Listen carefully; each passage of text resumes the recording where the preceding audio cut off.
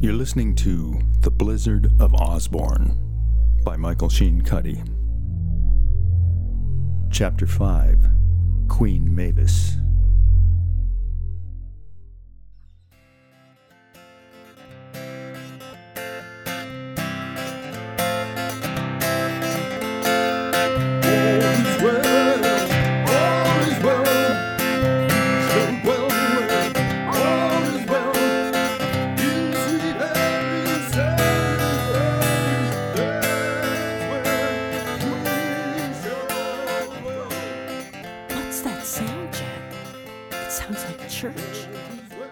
Indeed, it did sound like church, like the choir in her Baptist church in Biloxi.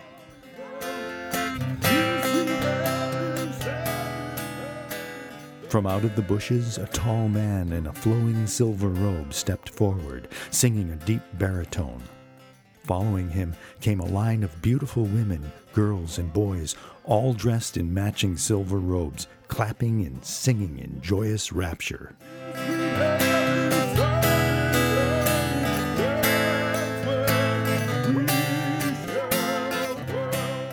A circle of the youngest boys and girls came over and reached out to Cassie.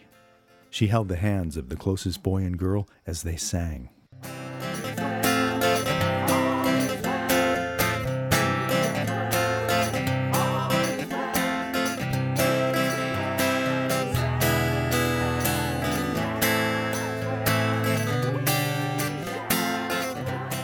They sang so happily, Cassie couldn't help but smile, though she had no idea why they were singing.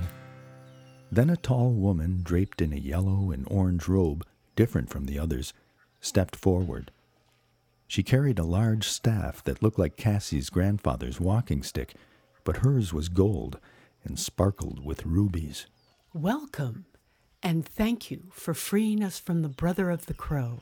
But I didn't. Hallelujah! There will be retribution, of course. There always is. But right now, you have freed us from one of the most hated tyrants in the Empire. Where? Oh my, you are from elsewhere, aren't you? From which realm do you hail, child? Osborne. I know of no such place. It's in North Dakota. But I grew up in Biloxi.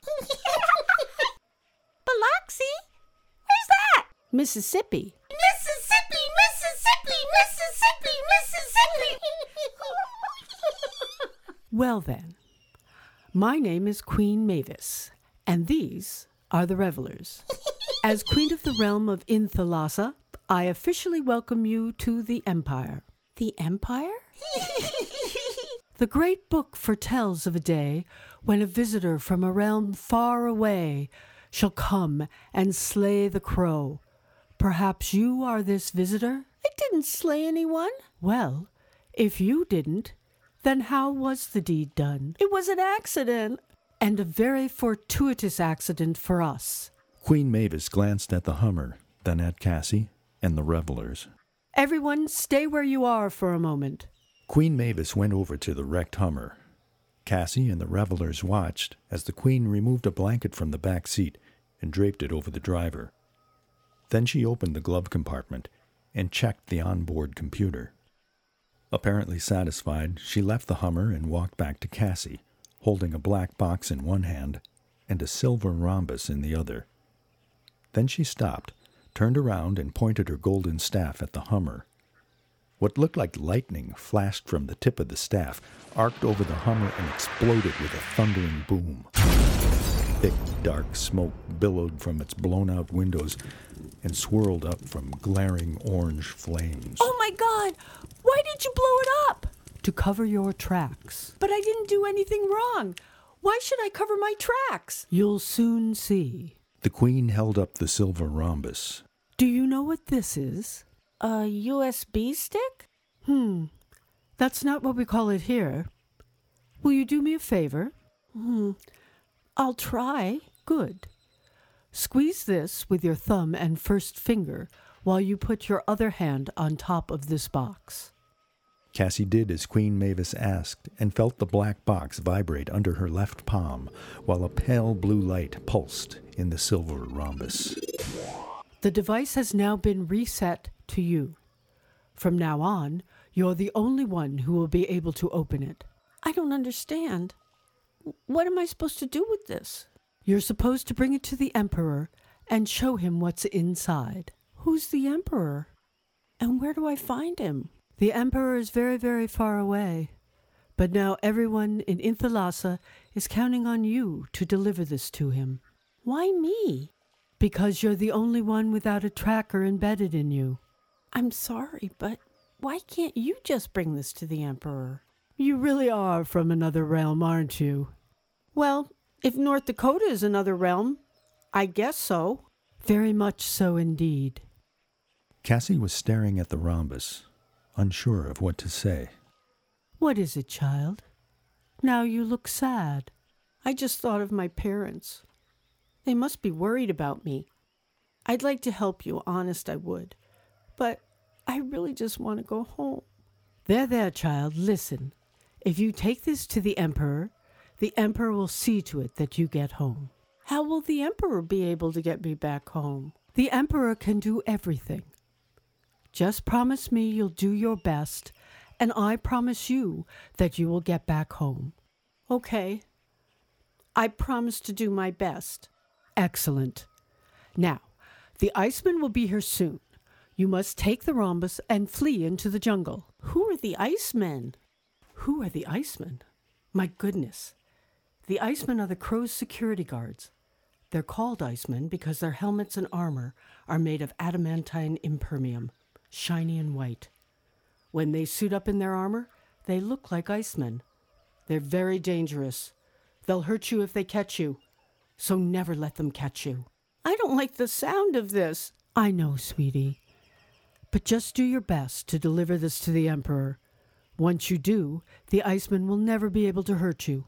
How do I find the Emperor? He lives in the pinnacle of a spire. Where's that? Follow the cell towers. I don't see any cell towers. They're all around you. The trees? Yes, though not all of them. Always look for the tallest tree. When you examine its bark, you'll find it's really a cell tower. Just keep following the cell towers, and you'll end up in a spire.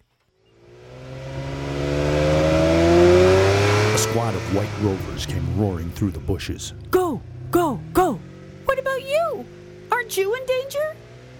Yes, but Queen Mavis is not afraid. Queen Mavis is smarter than the Crow. You see, for all his weapons and rage, the Crow is very ignorant. I know how to deal with him. Now run, girl, run! Cassie swept up Jet and dashed into the jungle.